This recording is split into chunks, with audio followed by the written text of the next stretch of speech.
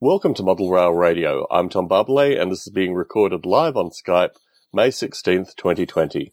Model Rail Radio is the internet's only live recorded radio show where the topic is the hobby of model railroading. I'd like to welcome on Roger Chrysler. Roger, is the lockdown continuing in your part of the world currently? Are you still under lockdown? Yeah, I'm under lockdown. Some of the places are opening up. This is a long weekend for us. Oh, okay. Interesting. Whatever that means during COVID, but yes.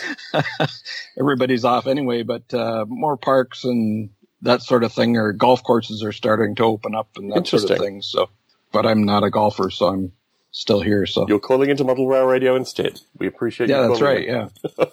In terms of hobby stores, are they now offering? I mean, I'm not sure in our area, but there was some discussion associated with pickup. So you could call ahead, order some stuff, and then pick it up. Are you getting anything like that in your part of the world? Yeah, there's several hobby shops that are offering curbside pickup, that sort of thing, as well as still mail order as well, although the mail sort of thing is getting pretty busy nowadays. So near the start, I ordered some stuff, and it was here in like 3 days sort of thing from Credit Valley. So is Credit Valley doing curbside pickup, or are they just doing mail order?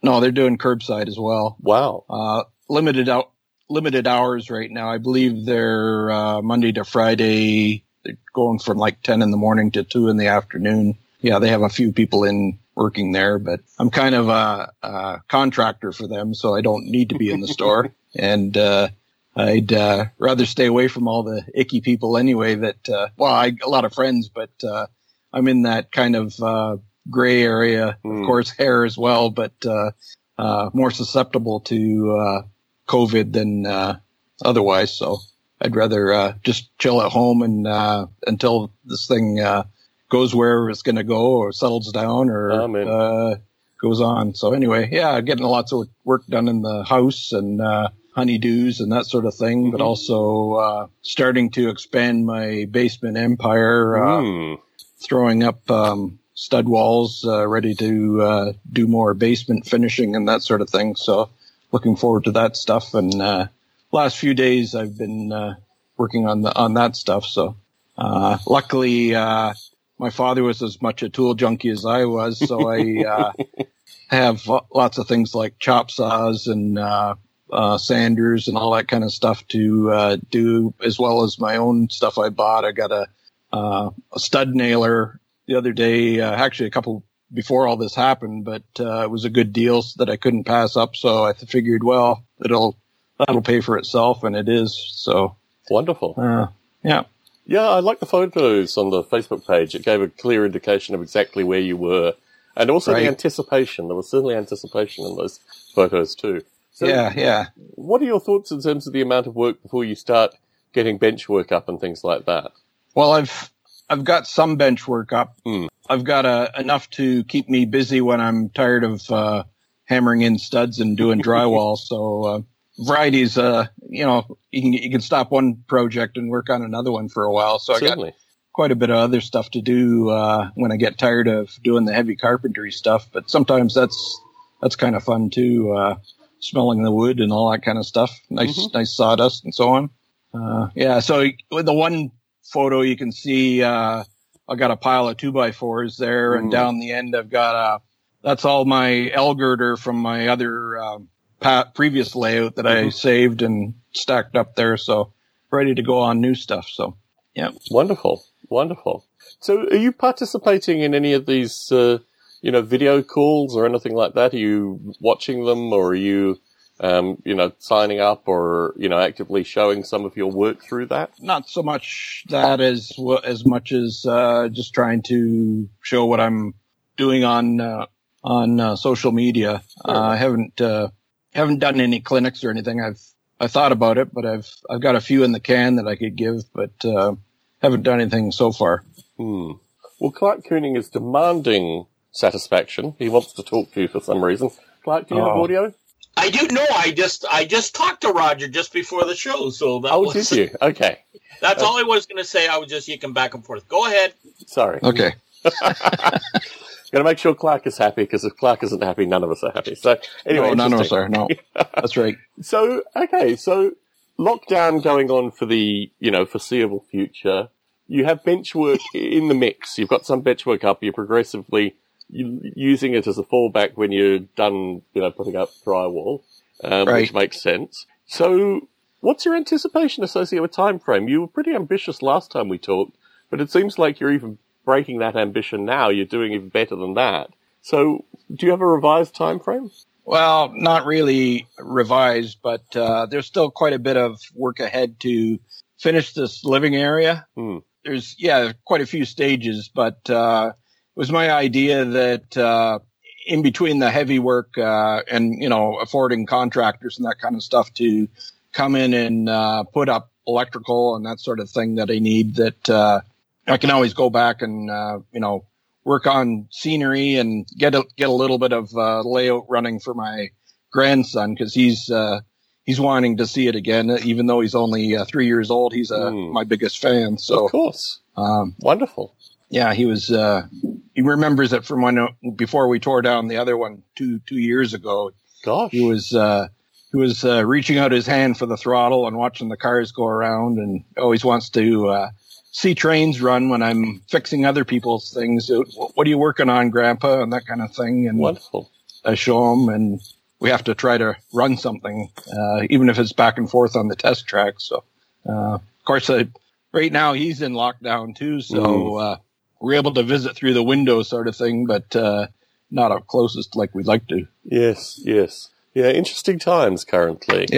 Yeah. But it sounds like you're making a good degree of progress, and maybe when all this thing is said and done, there'll certainly be trains running by the sounds of things. I'm very impressed. Well, it's all this pent up ambition, right? So I tell people that I work on their stuff, and then I learn how to do it, and then I come home and I do it right on my layout. But having worked on people's stuff for the last 9 years now at Credit Valley, I do a little bit of my own, but this is a great time for me personally that I can concentrate on forging ahead with the layout. Certainly. Without feeling too guilty, yeah. So when you came to this new layout prior to COVID, was your thought that you'd have a rotating crew or other people helping you out build it? The space is that I'd like to get that happening. I have a couple guys that they come and help me do some of the bench work and so on. But there's always, in this size of layout, there's always room for more people, as long as they're, have a good skill level and that sort of thing. Sometimes it's hard for me to schedule things because I have to do prep work before they come over and have something for them to do. So, but we're having fun anyway. Cool. So they enjoy operating too, so they're kind of new to it. So they're always interested to see some operation. The one fella had a layout that he's since torn down, but we were operating on that using JMRI, switch lists and that sort of thing. And they were kind of interested in how I was operating and showing them a few things. Well, you need a passing track would be helpful here, sort of thing, so you don't have to run all around the layout to get to the other side of your train. So they incorporated some of that ideas, but lots of fun anyway. Yeah. Sounds that way, Roger. Yeah, getting new people involved more. So that's always been my thing, is to involve other people and get them just to get out and try it. Definitely. Not sit back and be a bystander and in awe of what's going on. Just try it. It's not that hard once you get into it. Yeah, the benefit of passing sightings, I think, are an easy lesson to teach, I would hope, in the hobby. Yeah. Well, most of my layout before, all the little towns in it, with the switching of the electrics, they all involved a passing sighting of some sort. And certainly. Even if it was just a passing sighting and a team track, a little bit of operation there. So as you don't have to use a turntable or anything with traction. You just turn the pole around the other way and run back. So yes, it's all very linear rather than, big space eating wise or turntables or that sort of thing. Certainly. Certainly. So that's what a shelf layout is nice, that you don't need a lot of depth that way. Most definitely. Most definitely. Well, thank you for kicking off the show, Roger. Always a pleasure to chat with you. I'm glad you're staying safe and, planning and getting more work done than you had anticipated. That's always really good stuff. So thank you for calling in today. Great to chat. Okay, thanks for having me, Tom.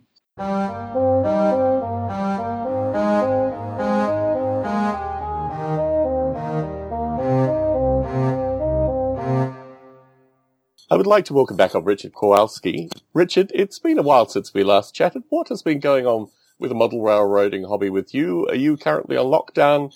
What are your plans currently? Yeah, it's been a few years since I've been on. I took a short hiatus on my own railroad, and I've been operating on friends' railroads, but since they're all rather older gentlemen, the operations have come to an end like many other things have. And I started working on my layout, which is shelf layout, HO scale, circa 1905. It's a fictitious railroad in the Northeast. I just started getting back into my own road just before the lockdown occurred, so I've been hot and heavy doing lots of kits and scratch building, and I've got a kit bash boxcar right in front of me as we're talking now. Wonderful. One of the things that I have been working on is I like operations, and I wanted to incorporate some passenger service into this shelf layout. So I thought about it a little bit and said, well, if my fictitious railroad's 100 miles long and I needed some passenger service on it, what would it take for a train to leave the distant terminus, arrive at the southern end, which is what I model, and then leave? And then as I was doing that, by the time I got to the third train, I noticed that the trains were passing each other at about the same locations. So the first train in, heading back north, it met the second train, and then it met the third train, and so on. And as I developed this, I realized these are passing sidings and could be locations of the towns. So creating this passenger service, I effectively created the world that this railroad exists in. The towns appear out of nowhere, essentially. Interesting. So it's kind of an interesting realization. And from that, I could develop it a little bit further. I said, okay, if I have towns at these locations, what are the names? So I went and looked for towns along the railroads that I'm kind of interested in here in the Northeast. Came up with town names, and I have a late 1890s Sears catalog, and I went through that and looked for some interesting industries that are for products that are in the Sears catalog from 125 years ago. And I could create industries on my railroad in these fictitious towns just by going through the catalog. So just by thinking, I want a little bit of operations, I want passenger service, an entire world with towns and industries was the result. It was quite surprising for a 22 square foot layout. Interesting. So is it 22 feet long, or is it 22 feet square, i.e. thinner or thicker than a foot at its... The total area is 22 square feet. It's down 3 walls, but it's a shelf that's only 18 inches deep at its widest. Okay. And a couple of inches deep at its narrowest. Ooh, okay. I actually have some hidden track that goes behind bookshelves, just so I could reach the unused wedge behind the entrance door, and that's where I've put my engine facility. And I also have another track that I can put the passenger cars and other cars and a locomotive, bring that out from that location. So it's essentially a staging area. The primary way I get cars on and off of the layout is with car floats. So above this engine area in this unused wedge, I can put the car floats, extra car floats up there that are already pre-staged. So I can have a constant number of cars coming on and going off the layout, and have trains appearing from behind the bookcases and come onto the main layout and do their thing and then leave that way as well. Cool. So how many towns have you settled on? The total is 8 towns spread out over about 100 miles. So the the place that I'm modeling is a fictitious city called Bay Point, and I'm right at the harbor, so I have a dock, a wharf, a car float operation, a small float yard, and then another 6 industries along the back wall that I can switch. So it's quite an involved little switching layout that I have. It gives a bit of a puzzle. And I've come up with a matrix. So each industry gets so many cars per week, and I just look up and say, okay, it's the next day, who gets what cars, and then when they get delivered, they're at that location for 24 hours, 48 hours, 72 hours, depending on that industry. So the layout can get a bit congested, the yard can get a bit congested, but that's also replicating a little bit of what was going on around the turn of the last century, too. There were quite a few times when the prototype railroads would have cars everywhere, and they couldn't get at them, so they just left them there. So if you look at many of the smaller yards and photographs from 120 years ago, 130 years ago, you'll see yards that are just packed full of cars, and that's kind of what I'm trying to replicate. Fascinating. So when the layout gets completely congested, it's obviously very different operations to when the layout is running optimally associated with congestion.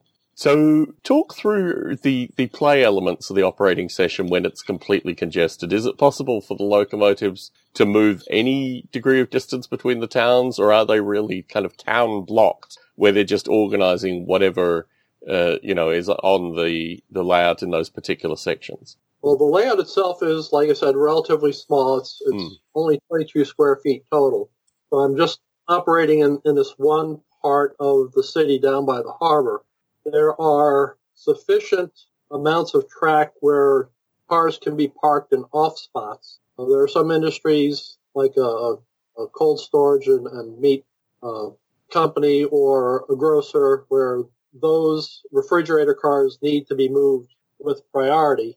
But once they're empty, they can be hauled out and left somewhere else. So there are places where the cars can be moved if there are available spots that do not have a car parked there. The cars can be put there. The yard itself, it has 2 arrival tracks and 2 departure tracks. So typically when a car float comes in, you pull the 8 cars maximum that are on the float, put them in the arrival tracks, and then put the 8 cars, or as many as 8 cars, onto that float to get them out of there. And that gives you the space to do your classification in that location. So there are ways to work with the congested layout. It never gets to a point where it's completely blocked and you can't move anywhere. Okay. But it adds the complications of when you want to classify, how you're going to classify, what can be moved, what has to sit. Back around that time as well, the fees that railroads were charged by other railroads for having foreign road rolling stock on their railroad was so low, and the storage was so cheap that many industries would keep rail cars on their spurs and not unload them. They would use them as cheap or essentially free warehousing. So leaving cars at these industries without being unloaded also adds to the congestion. So you can move that car if you need to, but it has to go back to where it was when you're done switching that spur. So it adds to the complication. So you have this small layout that the track plan isn't overly complex, but moving the cars and getting them to the industries or not is what makes the operator think a little bit more. Certainly. And I mean, as a single person layout, this seems like a lot of fun in terms of just general operating interest, and just all the permutations that you described seem to indicate for a single operator, this is many evenings worth of fun. But do you anticipate having multiple operators on the layout? I do. It was designed right from the start to have some form of operation and to be usable by either a single operator, myself, or maybe my wife if she wants to come in and run it, or up to 2 other operators. The way I've got it set up, I can keep the car float and yard operation busy enough for one person. Another person switching the other industries because the traffic is coming and going. And then I would probably assume the engine facility that has the additional trains, passenger trains, and there would also need to be transfer drags coming from the unmodeled main yard to the float yard and back, and then handling the car floats in and out and staging the cars and getting them over onto the layout. So I anticipate at maximum, when it's really going with a couple of experienced operators, I could probably go 3 hours or so with 2 other people on this layout. Or I can just handle a couple cars by myself on an evening if I want to. So it has that full flexibility. Wonderful. What kind of locomotives are you running on the layout? We've currently got a couple of 440s, a couple of 060s. All 4 of those are Bachmann. And I'm working on a couple of old roundhouse kits that are 260s. Interesting. Yeah, because when you described the operations, I was just thinking what kind of locomotives would actually be, working within each town and also obviously transporting between the towns. But you've set it up perfectly. Very interesting stuff. I think I have. So in terms of, you mentioned it being kind of freelance prototype combination. You mentioned using a Sears catalog, which I think is really interesting in terms of finding what industries are on the layout. But what other historical things have you gone back and looked at? What things have really added flavor to it? Do you have, films or books, or what kind of things are you using to create the environment? Well, there's the architecture, of course. It's a little bit different. There were no, or very few, cast concrete structures that went up more than a few stories. I do have one cast concrete warehouse on the layout. The rest are brick. I have part of my dock is dedicated to a palm oil operation. I had seen a photograph of a number of tank cars on a dock that were being loaded from a manifold that was connected to a ship. And this was a petroleum oil dock that I was seeing. But they had hoses that came off of the manifold and were put into the hatch on the tank cars. So it didn't have this steel infrastructure or racks like we see now for tank facilities. So it was real basic operation. Back at that time, palm oil was primarily coming from Africa in the British, German, and Belgian empires and their colonies in Africa.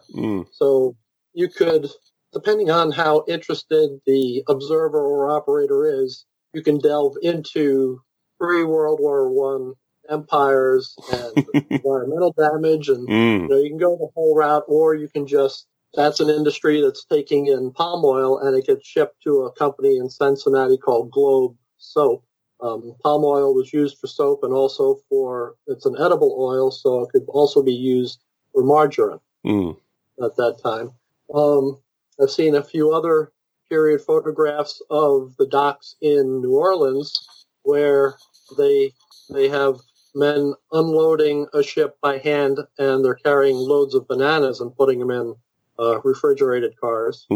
So on my wharf, I have that included as well, where there's a banana importer from that period as well. So there's different ways to incorporate the different history and see some things that you don't see today or even in the more typical transition era layouts. Lots of options, Richard. Lots of options. Yes. One thing that also was occurring at the time was child labor. Yes. So I'm having trouble finding figures of children that I can use as laborers on the layout to mix in with the adults. But that's yet another thing that you don't consider today, that 8, 10, 12-year-old children were working right alongside adults doing manual labor. Yes, clearly very different times. Absolutely. So a question that we asked, and you haven't been on for a while, but a question that we've asked recently that I want to put out to folks, train shows. Perhaps a thing of the past, certainly currently not really to be considered, but in terms of you and the hobby, do you have favourite train shows that you remember historically or ones that you attend currently? Unfortunately, no. When I was younger, the shows were not as widespread, I wouldn't think. And now, in my current age, my work schedule is such that I work nights and I work constantly rotating days off, so it makes it kind of hard to attend train shows or even like the local NMRA meetings. Because typically by the time I wake up, they're already finishing up the meetings. Yes. Okay. So you don't have a history, I mean, in terms of the hobby, it came through other means than attending train shows? No, not really. I'm mostly a lone wolf, and other than being able to operate on friends' layouts locally. Interesting. So as you listen into Model Rail Radio, are there any topics that we should be covering that you haven't heard or you'd like to hear more about? No, I've been going over a number of the episodes that I hadn't heard recently as I've been working, and you've got a pretty large and widespread mix of things. I think it keeps your interest. Quite a few people talking about different subjects keep you going. Terrific. I always like to hear that. It amazes me that I can put these shows together just by putting a kind of finger in the wind and seeing who's on Skype any particular Saturday. But also what's interesting is moving to the weekly format. I was really quite concerned that the format would get stale very quickly because, we'd have the same callers and this kind of stuff. But we've had quite a diverse set of callers for the weekly shows. So, yeah, just proves that... Well, Continue, Richard. You've mentioned on a recent show that you have the one contributor on the Facebook page from Japan, and I've been interested in seeing what he's doing too, and I do hope that he can call in as well. It would be interesting to see more of Japanese modeling as well. Certainly. To hear more about it. Yeah, well, he's from Taiwan originally. He now lives in Japan, and he's just a fascinating gentleman. I've befriended him on Facebook, and we've had some exchanges to try and get him on the show, but I think we just need the moons to kind of align and everything to be in place in order to get him on. But yeah, just an amazing character. Yeah. It's kind of the situation with me. I realized, he's doing weekly shows, and I happen to be off from work this week, the way our schedule aligns. So it's like, this is perfect. I can do a little bit of modeling and listen to the show and maybe chat a little bit. Wonderful. Well, Richard, it's been a pleasure catching up. Your layout sounds absolutely fascinating. If you can post photos to the Facebook group, I mean, I just think the idea, and certainly we've had some discussion in the chat associated with what 22 square feet with varying width means. In terms of its raw length, how long is your layout? Let's see. The actual layout, I would say one leg is probably about 7 feet long. That's where the one wharf and the float yard and car float operation is. And then the main switching part of the layout is probably 9 feet. Okay, gosh, so it's shorter than I anticipated. You fit in a lot with the 8 cities, right? Or 8 towns. That was what, I'm not modeling all those cities. Those are imagined other towns that fell out as I was developing the passenger schedule. It was more of a, what if I had these trains and they started 100 miles away, when would they arrive? Where those trains were meeting, those fictitious trains were meeting. Yes. It kind of, the towns fell out of that. Interesting. Okay. Well, Richard, thank you very much for calling in today. You know how we do things. Please stay on the line. If anything comes up, we wonderful having a chance to chat with you. But yeah, thank you much for calling in. A pleasure chatting as always. Take care. Thanks for having me.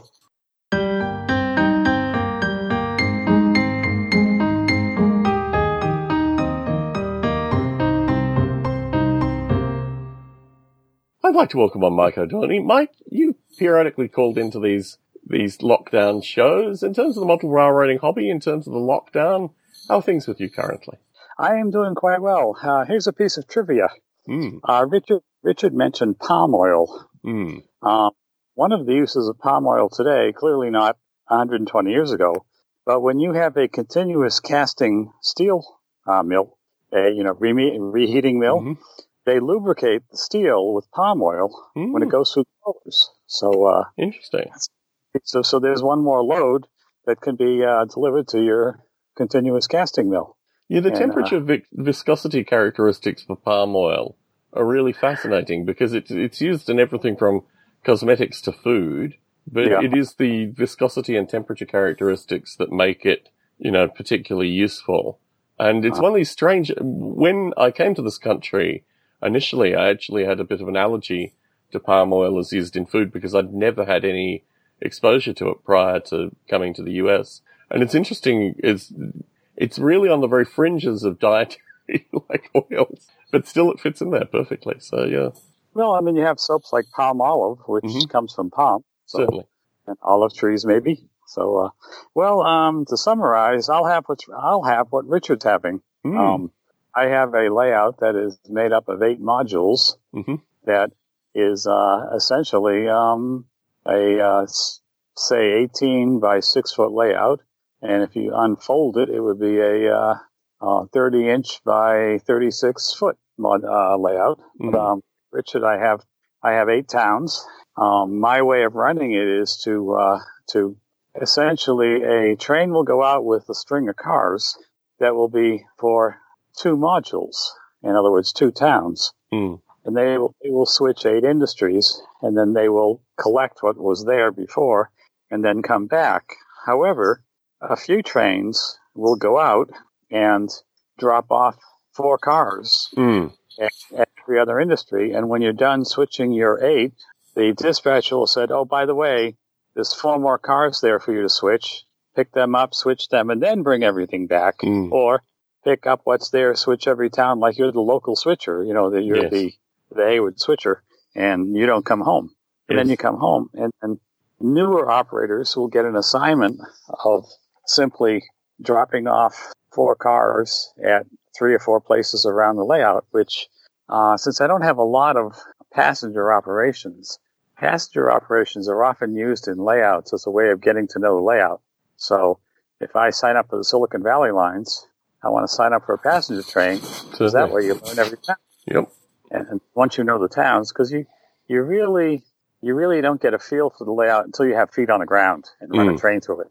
And so I'm doing the same thing. I have the funniest thing about all this is that we are pushing the Golden Spike Award in the Pacific Coast region, and part of the Golden Spike is to model 8 square feet of layout, which for a module is a standard size module. But I looked at my modules and I said, every single one of these modules is a refurbished, reworked module from someone before me.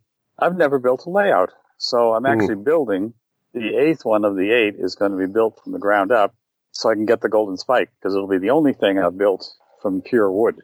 Everything else has been modified. So now my way of doing social distancing is to have a dispatcher, and you come to my driveway and you go and operate your train.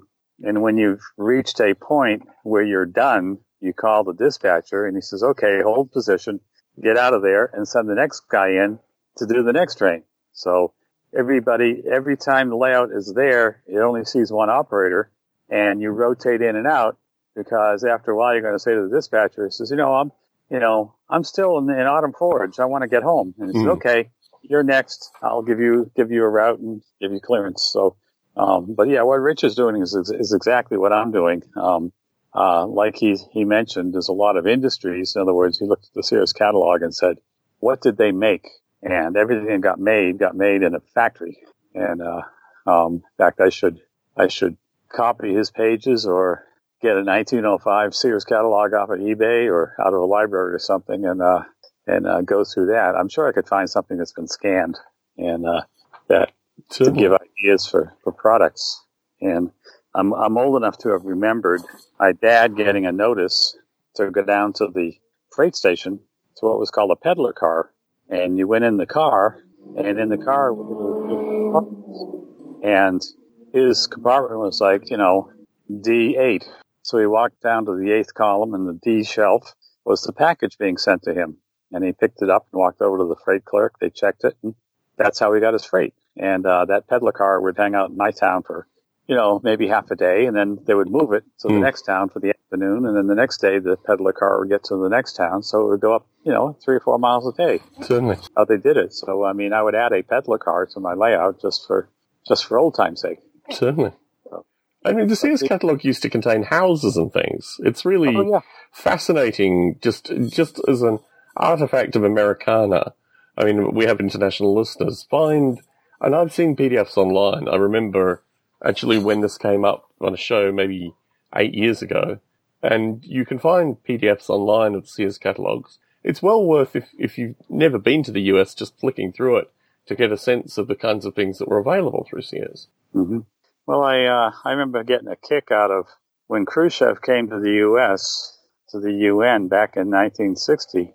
They took him out to what they call the Sears catalog store. And these were stores in small towns where they actually didn't have a lot of merchandise. I mean, very little merchandise. They had a catalog, and you went up to the catalog, flipped through the catalog, ordered something, and 2 or 3 days, it was fairly quick, 2 or 3 days later, what you ordered appeared.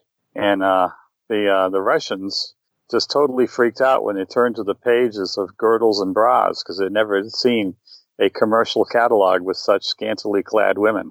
So, and the Life magazine put a picture of all these, Russian diplomats in these big baggy suits that, the 8 yards of cloth in a suit for a Russian. And, but yeah, the people in other countries have no concept of that paradigm of catalog shopping. And there were 3 or 4 companies.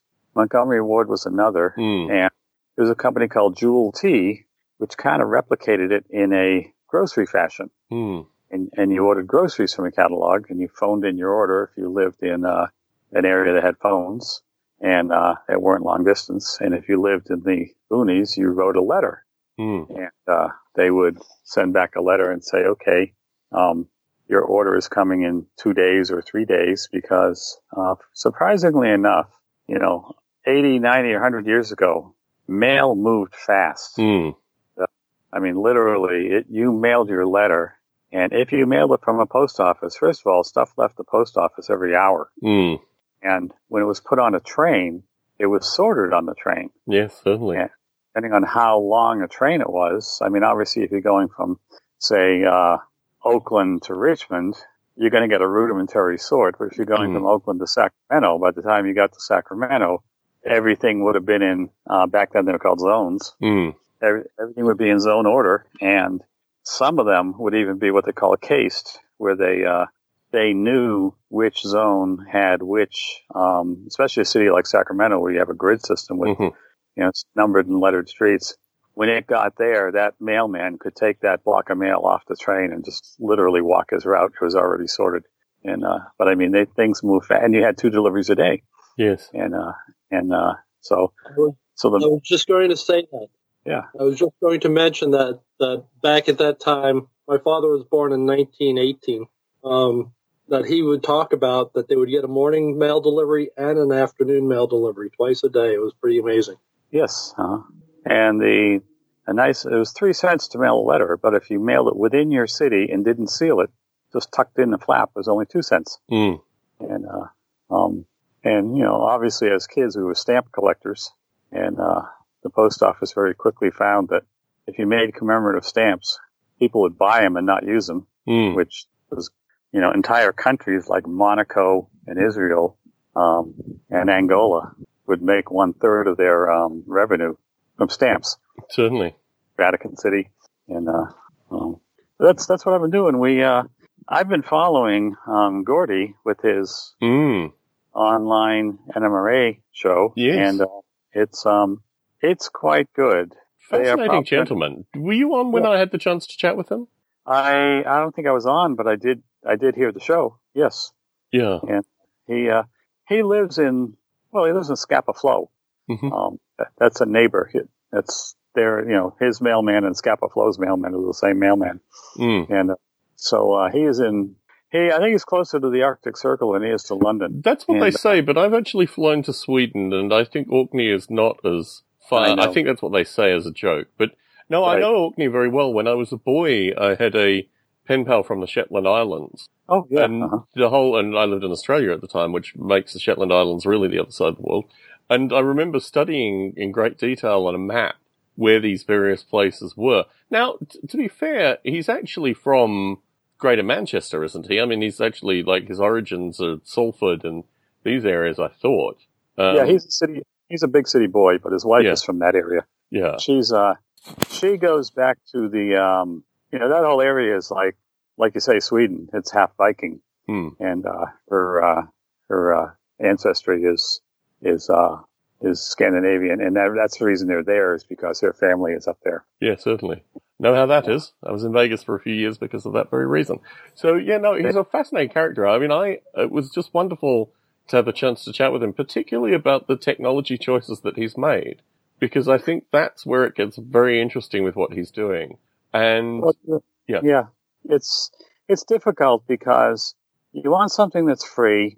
You want something that's broad-based. In other words, scalable. There's only so many people that subscribe on YouTube. Yeah. I mean, most of us find YouTube programs by accident. We don't subscribe, whereas Facebook has a broader reach. But I think once things get known... Do you think that's the case, though? I mean, I have a huge YouTube subscription base because I'm a very active user. I pay the $12, $15 or whatever a month so I don't get ads and these kind of things. But I don't think there's any proper surveying demographically associated with where people get their content from. And I think what fascinates me through this, and I think I was talking with Clark Kooning, maybe someone else in a previous show, I don't know if you took a model railroader just off the streets, a sample of population of model railroaders, what's the likelihood, do you think, that person has an email address, a Facebook account, a cell phone that, they use as a smart cell phone, for want of a better term?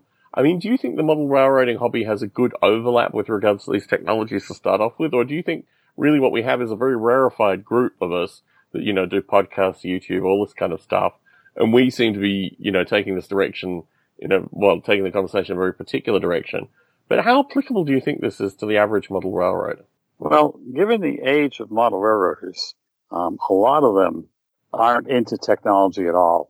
They have non-smartphones. They have a cell phone that's a phone. That's it. There's a huge age, heavyweight age spectrum on our hobby. Now, anybody in the hobby under 60, I would imagine 90% of them have email addresses. 85% are on eBay. Are on eBay and on Facebook. 80% are on YouTube. And do you think that's the case, though? I think it's if they're younger than 60, they've adopted these technologies. When you look at Model Railroader and the NMRA magazine, and you see them doing write-ups on layouts that are being used for operating sessions or just layout shows, open houses, there are very few DC layouts left, and they're all. Rogers. I mean, I think Roger might have a good vantage point from what he does with Credit Valley. Yeah, and he seems to think that, DCC isn't as prevalent as we would hope it would be in the hobby. And I kind of feel that as well because my experience meeting people who then discover that I'm also the host of Model Rail Radio who have layouts, for example. I met a bunch of academics in this circumstance. Very few of them have DCC. They're able to do the hobby in very 1950s kind of protocols, perhaps from, what they learned from their parents or maybe even their grandparents. So I don't know if there's ever been a meaningful... If anyone would know, it would be Clark Kooning. Clark Kooning, do you have audio? I know you're back. Let's bring your audio back in. I have audio, sir. Go ahead. In terms of your broad surveying of the hobby, have you ever seen any socio-demographic analysis associated with what the average model railroader is in terms of, are they DC? Are they DCC? Do they have a smartphone? Have you ever seen a breakdown of the hobby in that regard? I'm not sure if I can say positively I have, but one of the really interesting talks that was given at a convention was done by, his name will come to me, he's the guy in Toronto, and he did a whole thing on demographics and what it is in the hobby. And it was very, very interesting. And about social media. What were his thoughts? Trevor Marshall. Trevor Marshall is the man, yes. It was fascinating. And what are his thoughts, though, specifically, Clark? Well, he was saying that as if we don't get to people, younger people, and basically talk to them on social media, tell them in a very concise thing what we're doing, and if it interests them, they come out. If it's not of interest to them, they move on. But that's a different problem, right? That's about bringing in new people, meaning that if you want to bring in new people, you need to have a presence on these platforms, basically. I wouldn't even say new people, though. I would say just younger people. Like, certainly. Oh, that doesn't interest them. They just move on. Yeah. Whereas some of us older guys, it's Motor Railroading. We're going to pay attention. Yeah. Yes. And, so it is a kind of unique thing. I wish I could recall some of his points, but it's been a while now. Certainly. And maybe I'll have to try and contact Trevor and see if we can try and get a hold of him. Now, I see Roger has just chimed in the chat about they don't want DCC because they have so much to convert, he says. Yes. And I've heard that when I was working in the store, as Roger notes. But on the other hand, and just as an example, guys up here, when I first moved up here, they were against DCC. I'm not doing that. And one of the big things was they didn't have anybody to take them by the hand. Certainly. And they were afraid of spending a fair amount of money and not having any help in order to get it to work. Yeah, certainly. That has changed considerably, not only up here, but everywhere you go, because there is just so much DCC now. And I think if you go on any of the forums, if you ask a question, you're going to get an answer they're going to get an answer to your problem within a few minutes. But this isn't really, I mean, to get back more to the discussion with Mike, I'm clearly Gordy's biggest fan. I mean, I think everyone who has had anything to do with any of the podcasts or YouTube or anything like that see exactly the vision that Gordy is providing. Right. That being said, even at the board level, and I've experienced this more than a decade ago when I tried to explain to the board what a podcast was and how it had virtually limitless growth potential, and, you could see the skepticism and the furrowed brows then. I don't know, I mean, obviously the board has changed iteratively in the past 10 years, but I don't really get a sense that the board is even 95% represented by active technophiles that are drinking all the Kool-Aid that clearly you and I and Mike O'Dorney and Gordy are drinking. So the transition of the NMRA, of an organization that fully embraces the stuff that Gordy is doing, there are still a few iterations to go before we get there. But I think sure. What is interesting, I think that's in any group. You've got the traditionalists. Yes. And then you got the new movers and shakers. Yeah. And in between they move at glacial speed. Yes. But I think what interests me is certainly talking with Gordy, the bridging technologies. Yes. Like maybe, obviously Facebook video is very good for people on Facebook. YouTube, I think, has a slightly broader reach if people aren't subscribed and, if they're just watching it passively, if it's presented to them passively through an email link or something like that. But he was also talking about the potential of having an independent platform for this, which I think particularly with the stuff he was talking about with HD, and this, Barry Silverthorne, I know Barry Silverthorne. This is a conversation that I've had perennially with Barry Silverthorne, and he's actually, historically created these platforms. So I think it's an interesting time for the hobby, in particular for visionaries, let's use that term with regards to Gordy specifically. But yeah, it'll be interesting to see how this works out, where you can get the kind of maximum NMRA membership buy-in through experience, or whether it's always going to be, the whatever percentage that is on the social media, very heavily active, these kind of things. So what are your thoughts? I mean, do you think it needs to move to a more pluralist system, or do you think it does just fine doing what it's doing? I would like to see expansion in this area, but I've always said that. Now, there's a fine line, and just as an example, many years ago at a division meet, one of the things that they brought in was you need to be an NMRA member. You couldn't just be a division member. You had to be a full member. And one guy stood up and says, I'm not joining the NMRA. I come here to be entertained.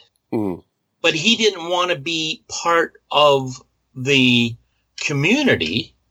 He just wanted to take whatever he could at the lowest price. And I think I think a lot of the NMRA people, and including myself, because when you work so hard for an organization, you build it up. There has to be both the give and the take. I think you have to be able to support it. I mean, I agree with you, but I think here's the thing.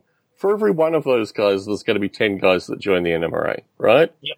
I mean, my view is that these are clearly the vocal. It's the same. The people that go to hobby stores and then buy online. I mean, pretty reprehensible, not really giving back. You'd hope that they were in the minority. And I think what's interesting is if you create a structure, you can create structures which force them into the minority more than anything. I mean, I think what's fascinating through this is if you create a walled garden immediately based on your concerns that there's just going to be a bunch of people hanging out, not actually getting interested, you fail to realize what the nature of the hobby is fundamentally. It's about getting people involved where they have to start putting in track and they have to start, building structures and doing the electrical. They have to move into this because this is what is the hobby, right? This is what's interesting them and getting them in. And I think through that, if people can't determine, I need to know something about like track gauge alignment, I need to work through this. So, well, the NMRA sells a little thing, but also the NMRA maintains the standards. So that's interesting. Buy this DCC thing and this DCC thing with another company. They work together. Well, that's the NMRA maintaining standards, right? So, and that's where we have to, I totally agree with you. You have to educate your consumer to be part of the organization. Certainly. And I totally agree with you. I don't know if Roger, can you chime in? Cause I think your point, in the chat is very taken. Come off and join us if you don't mind. If Mr. Barbley doesn't mind me saying so. The three of us. You're always a co-host, Flag. I think that during this time, especially, that in order for people to communicate, that all of a sudden the NMRAs, they've got this virtual convention going on, something that last year would probably never have happened without this crisis that's ongoing now. No NMRA national convention for the year. I see it as exactly like, a crisis during one of the wars, like, for instance, like aviation during the First World War, they're going from box kites to bombers in 4 years sort of thing. Certainly. This is exactly the kind of crisis that opens up the NMRA's eyes that all of a sudden, things are happening. We've got virtual clinics. People are Zooming all over the place and that sort of thing.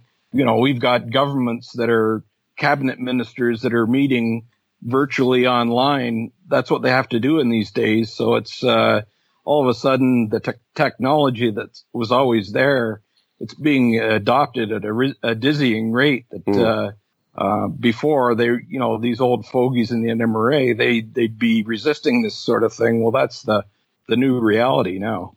Now, one of the things that I remember from a survey, and I forget who did it, but the average model railroader has no bigger layout than a 5x9. And I think that says a lot. What the average model has basically a ping pong model railroad. He doesn't have basement size layouts. He doesn't have, that's all he has is that space. And generally it's that square, that 5x9, and the tracks go around the circle. And that's what model railroading is to them. And that's what the average person has. So when you look at that context and then you look at maybe what we're talking about in model railroading, it can be a little daunting. And I think but you have the micro layout folk to bring down the average as well. I mean, I think certainly what's happened in the past few years has been the module community and the micro layout community have developed voices in the hobby that are very well received by these people that don't necessarily have the space or are in situations where they're constantly moving or, these kind of things. So I think historically, and probably the averages may remain roughly the same, because you've got communities now. I mean, you talk to Mike O'Dorney and what have you, the module community enables you to grow that space incrementally over time. So I think the perspective we really do need a surveying of this thing. And I don't know, I mean, if the magazines do it, it skews a particular way. If the NMRA were to do it, I think it might skew another way. But it's interesting having this discussion without the underlying demographic analysis, because we really are kind of spitballing potential ways things could go. I totally agree there, and a survey of that type would be very interesting to see where that all lies. And I know Roger and I have talked about that even at the store. Like, I wonder what size that layout or that fellow's layout is. God, he's bought a lot of stuff or whatever. Now, I think T-Track has made a huge inroad to model railroaders who are either on a budget or limited space. I think they have done a fantastic job at promoting model railroading. I really do. I mean, we could say all module communities have done it. Well, true. In various but ways. I mean, in numbers, I think T-Track, and the reason is they're easy to carry, they're easy to travel with, they're, that makes a difference. And again, why? Because we're kind of an aging demographic, and lugging a 5-foot module around out of your back of your van, I'm not doing it anymore.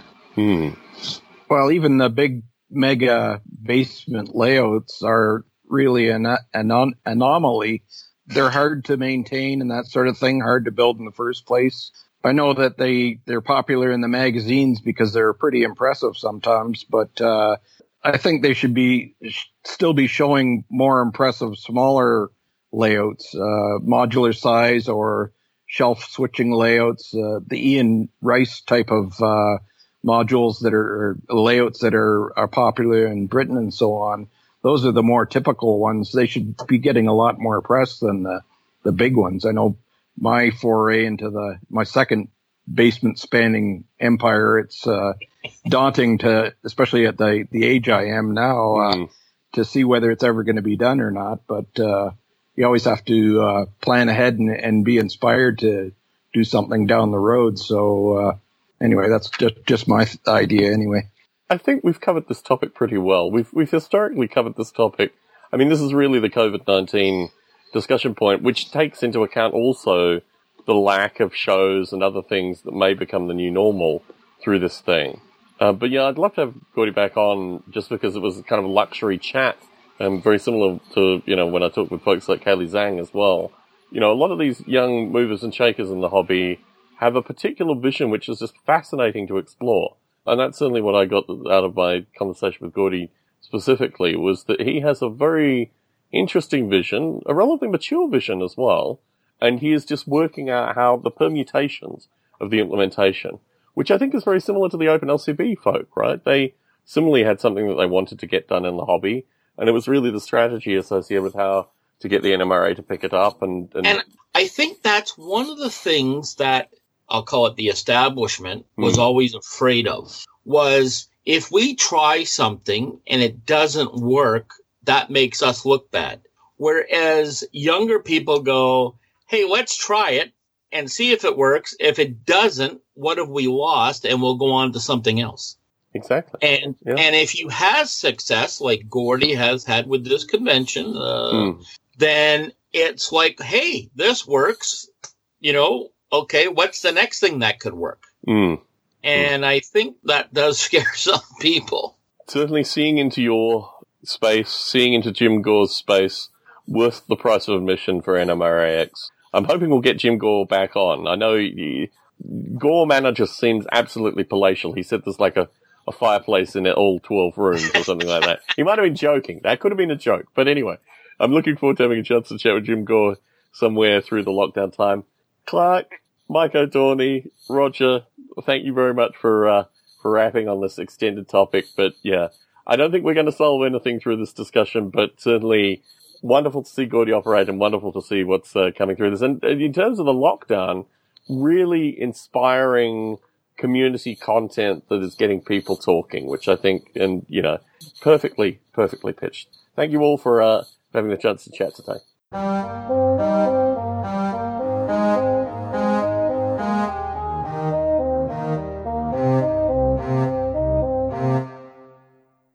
I would like to welcome on Mike Slater. Mike, I'm just about to wrap up the show. This is going to be a bit of a short one, but I wanted to have a chance to chat with you. I am just finishing editing the discussion of your going to train shows with your father.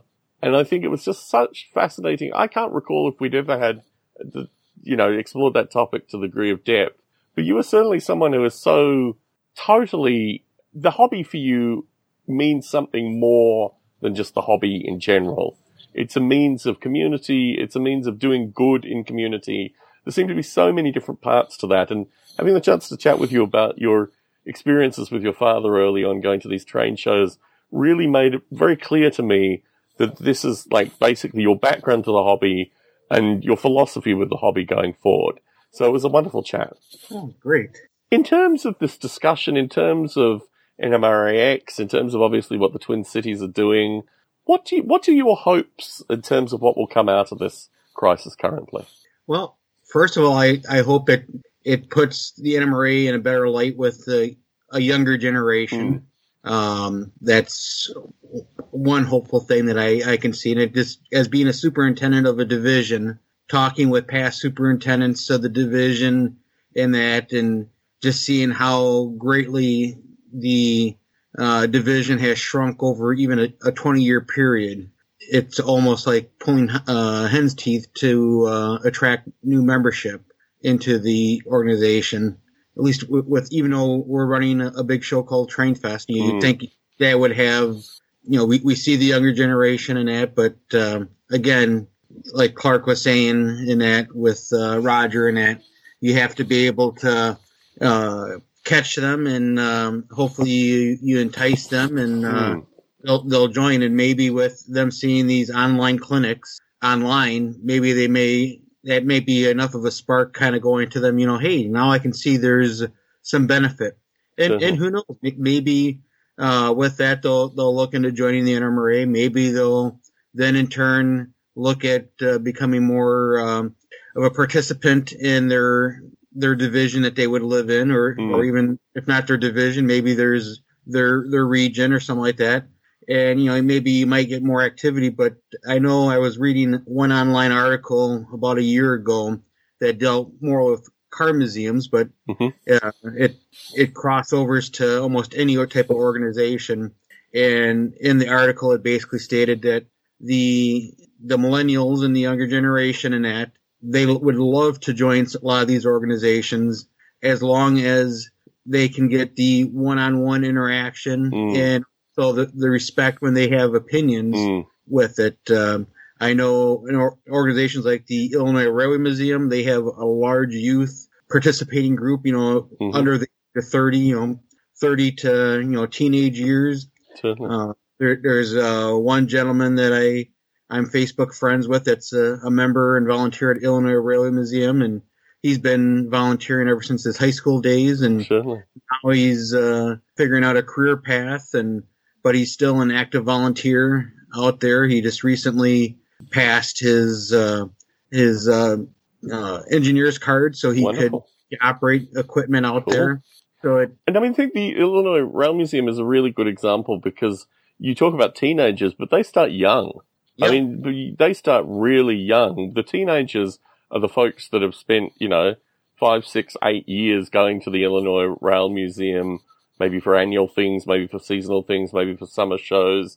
I mean, they work out really smartly how they can target the youngest possible folk with the view that when they become teenagers, when they have slightly more independence of movement and what have you, then they come back and join and go through that whole process. But what fascinates me about the Illinois Rail Museum is that they were so smart with regards to bringing in the various age demographics. And a large part of it is obviously they have an amazing facility with, trains, rolling stock, all this kind of stuff. Yeah. And the other part of it too is there's no real easy way for individuals to get out there. It isn't like you can hop a bus to get out there or a train to get out there. You have to physically drive or get like a taxi to take you out.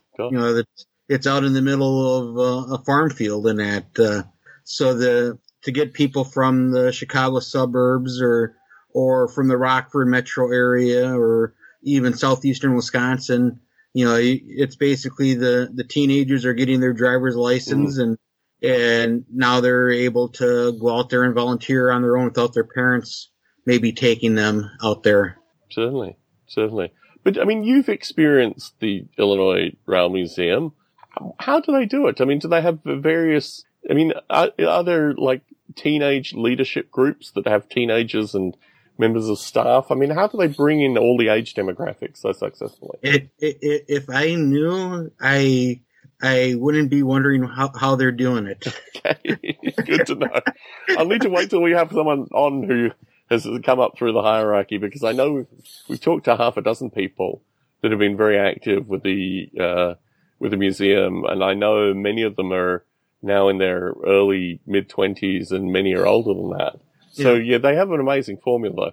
Returning, I guess, to kind of Gordy as a visionary, but not even really Gordy as a visionary, because we talked about it with regards to, obviously, the stuff that Tom Gazier and Luke Lemons and these folk are doing in the Twin Cities and their best practices. I mean, there seem to be small groups of folk who are kind of collectively doing this. And obviously we talked to Martin Jenkins periodically as well. What do you think is going to happen through this period? Do you think we're going to have like a best practices, or do you think they're going to be, the Twin Cities will do it one way, NMRAX will do it another way? I mean, how do you think these things will unify over time? That's another thing. I'm not really sure, because I know like the Twin Cities group, for example, they haven't done anything for the past couple of weekends. I think a lot of it is maybe that the sheer fact it's starting to get warmer in the Midwest. And now people are able to do things out in their gardens and start their outdoor activities, because, in the Midwest we have just that one good 3 or 4 months season, unlike you get into down south or in that where you actually have for some areas 2 moderate rain seasons. The late winter, early spring time frame is they're outdoors, and then summertime they're back indoors in a cool area. Yes, the too hot phenomena. Yeah, and then you get your fall and they're back outdoors, and then in the winter it's too cold and they're back indoors again. Yes, it is interesting how that varies by region. And also, I mean, in the current crisis, you may not know this, but there's a difference between Northern California and Southern California. They have different remits. So where I am, we are on super hyper lockdown still. The police are still enforcing lockdown. In Southern California, the beaches are open in some jurisdictions. So you have this strange distinction currently associated with regional municipalities, in some cases state governments. I mean, I think certainly all of us are, if we have gardens, smuggling in some garden time in there without question. But it is interesting how the various municipalities are handling this, and also, in particular, for the demographics that we are talking to, in model railroading hobby, irrespective of whether or not the, local areas open up, I think a large number of people, just through concerns about health alone, are probably going to be more, reticent to, start going out to eat and these kind of things. So it is interesting how this thing will evolve over time, and if the period of lockdown has been enough to show people the benefits of this kind of technology. Because as you say, when the crisis isn't there, and maybe the crisis isn't there in terms of weather currently, but when the forcing factors to get people to watch these videos or what have you aren't there, will it just seem like something that was done at a particular time? Or, can we actually learn from this and create, virtual NMRA conventions going forward? What are your thoughts? Well, I think there will always be time and opportunity to do these online clinics, even in the summer. Like I know today was a 12-hour time frame. Maybe next month might only be a 6-hour time frame. Yes. Or maybe they may look at it where do a couple of clinics, every Saturday night or something like that. Yes. As an example, just for the sheer fact, for me, I only watched a little bit of one clinic while I was eating breakfast. Mm-hmm. Then it was outdoors to work on my bridge module. Wonderful work there, by the way. Yep. And then it was also then prepping the garden in that for the afternoon, In fact, one of the reasons I was on the call a little bit later this evening was I was outdoors picking up the mess from building another planter box in our vegetable garden. Yeah, you've got quite a nice garden happening this year, Mike Slater. I'm not sure if it's the lockdown or just you're putting up photos, but I was looking at your area quite almost jealously in terms of the space that you have. So yeah, no, the planter gardens, I did the boxes a few years back just because my mother is getting up there in age, and for her to get on her hands and knees to do the weeding is tough. So I did the smaller planter boxes, and certainly to make it easier for her to work in the vegetable garden. And of course, our strawberries were in one box, and it overgrew that, so I put them into a secondary box, and so I had to build another box, which I got pretty close to about 2/3 full of soil, and I have to go out more soil. But yeah, no, it's coming along nicely, and I know a little bit this afternoon. Also started a little fire in the fire pit, and enjoyed the fire while I was working on the modules or working in the garden. And let's talk a little bit about the bridge module, because you did a technique that I'd never seen explicitly talked about associated with. I mean, let's describe this. This is a substantial module, right? It's about 6 feet long. Okay. And it's a bridge, and it has, I guess, a river running under it, basically.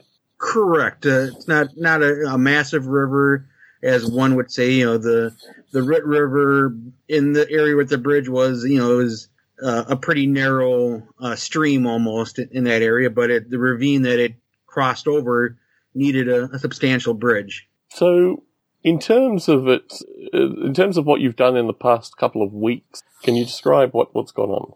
Well, the initial construction of the module would be, just kind of think of two smaller rectangular boxes, and then in between the rectangular boxes, I added a 1x4 to connect the two boxes together, and then in that U-shaped plywood box that I now have, I filled in that U portion with 2-inch thick styrofoam, and then from there I carved the styrofoam to form the valley and also the riverbed. A technique that a lot of different modelers have done in the past.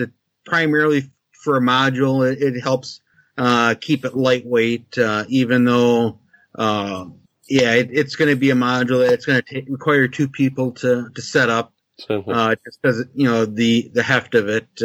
Right now I'm able to lug it around on my own, but when I put it in the transport crate, which is also going to in turn be made out of plywood, to protect the overhead catenary wire or trolley wire, that'll add probably, you know, the weight of the module itself will be in the transport box. But yet the actual application of, I don't know, soil, for want of a better term, recently I found was really fascinating. Can you talk a little bit about that process? Oh, that's basically all I initially did was, I'm trying to think of the exact term. Basically, I took plaster, I took some cheap miscolored brown paint that I found at my local home improvement store for $9 for the gallon. You know, I don't know what shade of brown it is, but you know, it's going to get covered up anyways. So who cares type of brown. And then for my initial layer, I took some newsprint type blown in wall insulation and kind of made I guess you could call it kind of a paper mache, goopy, I think they call it ground goop is one of the technical terms. Certainly. That was my initial kind of rough covering to kind of fill in the big voids in the styrofoam, and because the paper mache kind of keeps it fluffy and not so dense and doesn't add tons of weight to it. And then, of course, the next layer I basically just did the plaster with some the brown latex paint and water, and kind of smeared that over the top just to kind of smooth it out. And of course, I can't remember if the pictures that I shown at that time if I did any sanding on it or not, but I sanded out some of the rougher bumps and that out of it, and now I just got to pour a little bit more plaster to kind of level out the riverbed a little bit. Then from there, I'll be able to start painting the riverbed and try to get the bridge set in place here pretty soon. I just didn't want to set it in place when it was still creating a lot of plaster dust. Certainly. So will it have naturally looking water in the river eventually? Is that the aim? I'm hoping it'll have naturally looking water since I've never done water before. Wonderful. So what technique are you going to use? I've actually been watching a Luke Cowan video. Because the Root River is not a clear river, it's kind of a muddy looking river. I seen on one of his videos, Woodland Scenics had a muddy river type water epoxy, 2-part epoxy that you'd mix together. And so I've purchased some Vallejo earth texture stuff that he used in the video. So that'll be the first time ever using that. So it's going to be a lot of different experimentation. Wonderful. I've been finding some leaves off the tree that kind of got stuck in some of the flower beds and grinding those in a cheap blender that I bought just for doing scenery grinding and stuff. Wonderful. So just trying a lot of different things and different techniques, and great. Hopefully it works out and it doesn't look like I need to throw it on the fire pit, but well, I'm looking forward to seeing more photos, Mike. It's been a really impressive build so far. Thank you for posting them and keeping us up to date. It's nice to see, COVID-19 projects as they evolve. Yeah, not a problem. Anytime, Tom. Well, thank you very much for calling in today, Mike. We've got Nigel Gatchor, and then I think I'll wrap this one up, but pleasure chatting as always. Take care.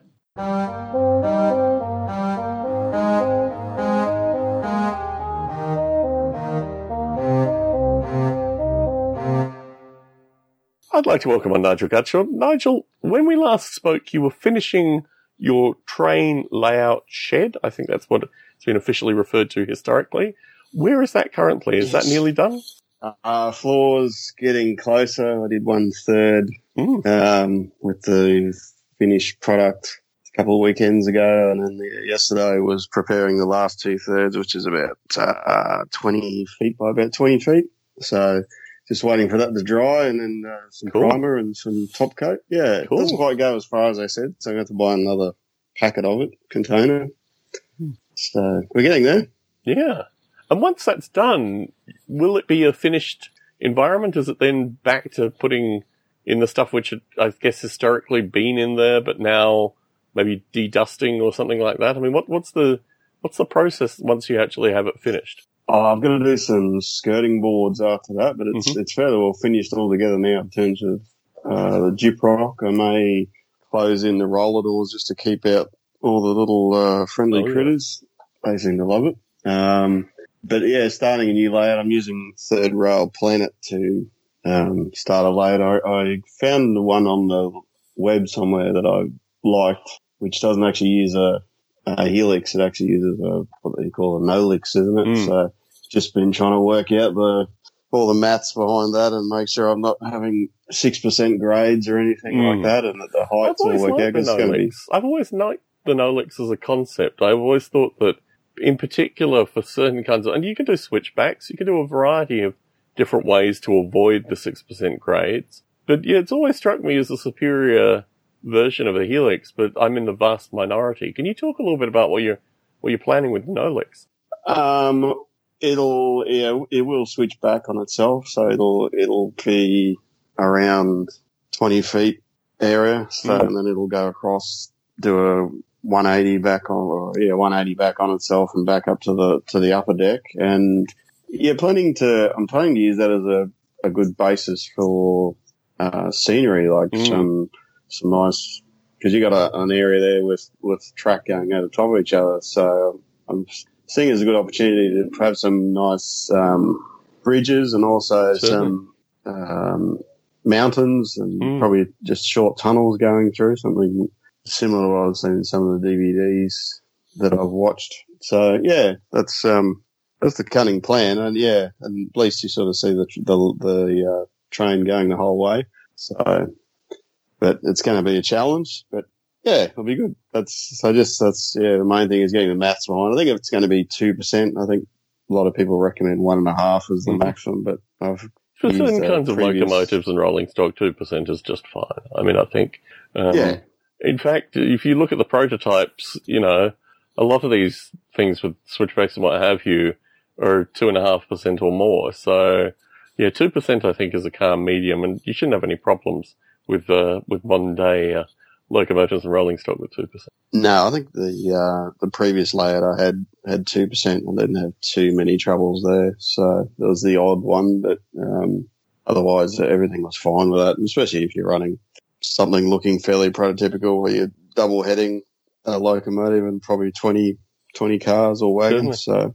So I haven't had any problem in the past. So I was just reading an article or a couple of articles, and I think it was actually part of that NMRA X that was on, actually. Mm-hmm. Clark Kooning, I think he was saying the maximum was 1.5, which I thought was interesting. Like, a little bit higher than that. Yes, well, Clark, he's a stickler for these kind of things. So if anyone's going to put out a number, it's going to be Clark. Yeah.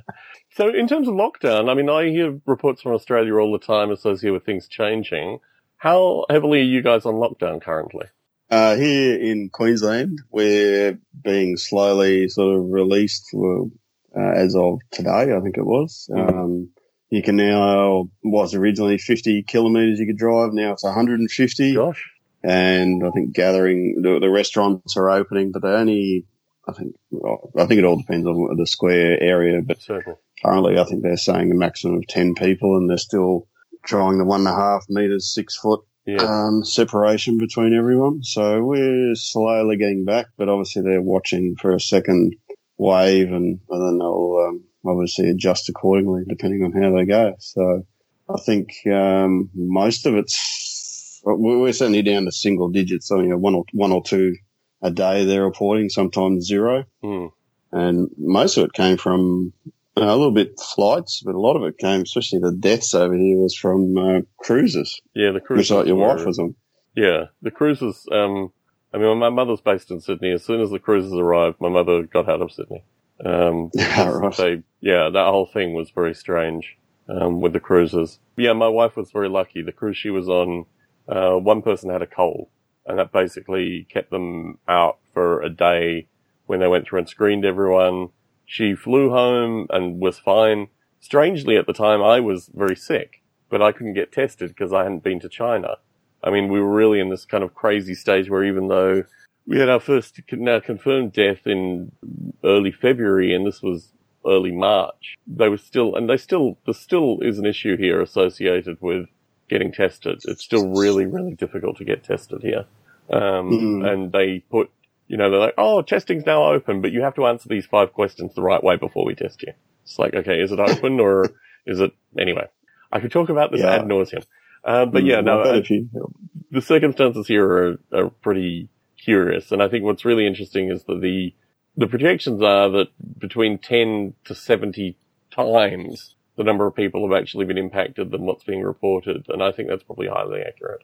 So we'll just have to see what happens. But yeah, we are still on pretty heavy lockdown. California's gone bankrupt in the period, though, so they're trying to ease some of these restrictions just because they have no money left, which is really curious. So yeah, it's an easing of restrictions for economic reasons. Absolutely no public health discourse. But Southern California and Northern California are different.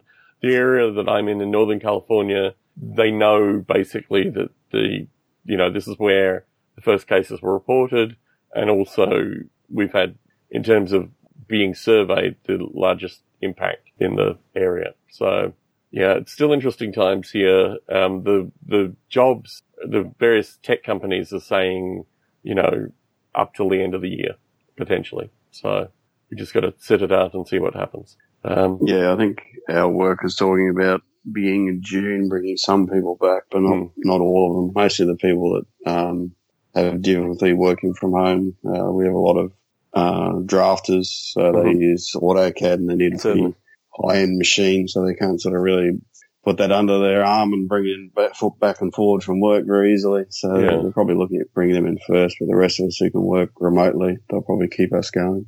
Yes. To be continued. Anyway, Nigel, thank you for calling in today. Pleasure catching up as always, and looking forward to seeing when everything's, completed in terms of finishing the space and seeing what you do with it. So Yeah, a long time good. coming. Yeah. Oh, it has. It's 4 years or something. So yeah, something like it's been chipping away. Yes, wonderful. Anyway, I'll talk to you soon. Take care. Stay safe. Thank you.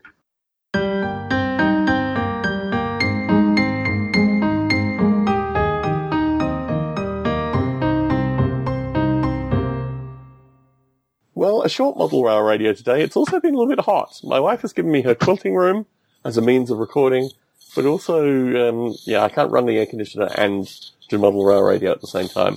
So I may move back to my dank podcasting room purely for cool reasons as they come up. I have thought also the weekly recording has been very useful in terms of catching up with people and also content, but I'm a bit behind in the editing. So I'm going to keep doing it weekly though, folks. I'm going to keep this thing up for pretty well as long as I can, and the edits will just come out when they come out. My hope is I'll get an edit out in the next couple of days and see how we go on the remaining ones. But yeah, the one involving Gordy in particular, it was Gordy and Luke Lemons called into the same show, and that's, I think, one away from the one that I'm editing. But yeah, that's just a show that has to come out, and the community has to have a chance to have a listen to that one. So I'm looking forward to getting that one out. And yeah, a bunch of other really good shows that unfortunately are just slow to be edited. So apologies to folks, but they will come out eventually. I will eventually be able to find the time. So thanks to the folks for participating today. Thanks to the folks for listening in. Good afternoon. Good afternoon. Goodbye, Tom. Good afternoon, Tom. Goodbye, Tom. Goodbye, Tom.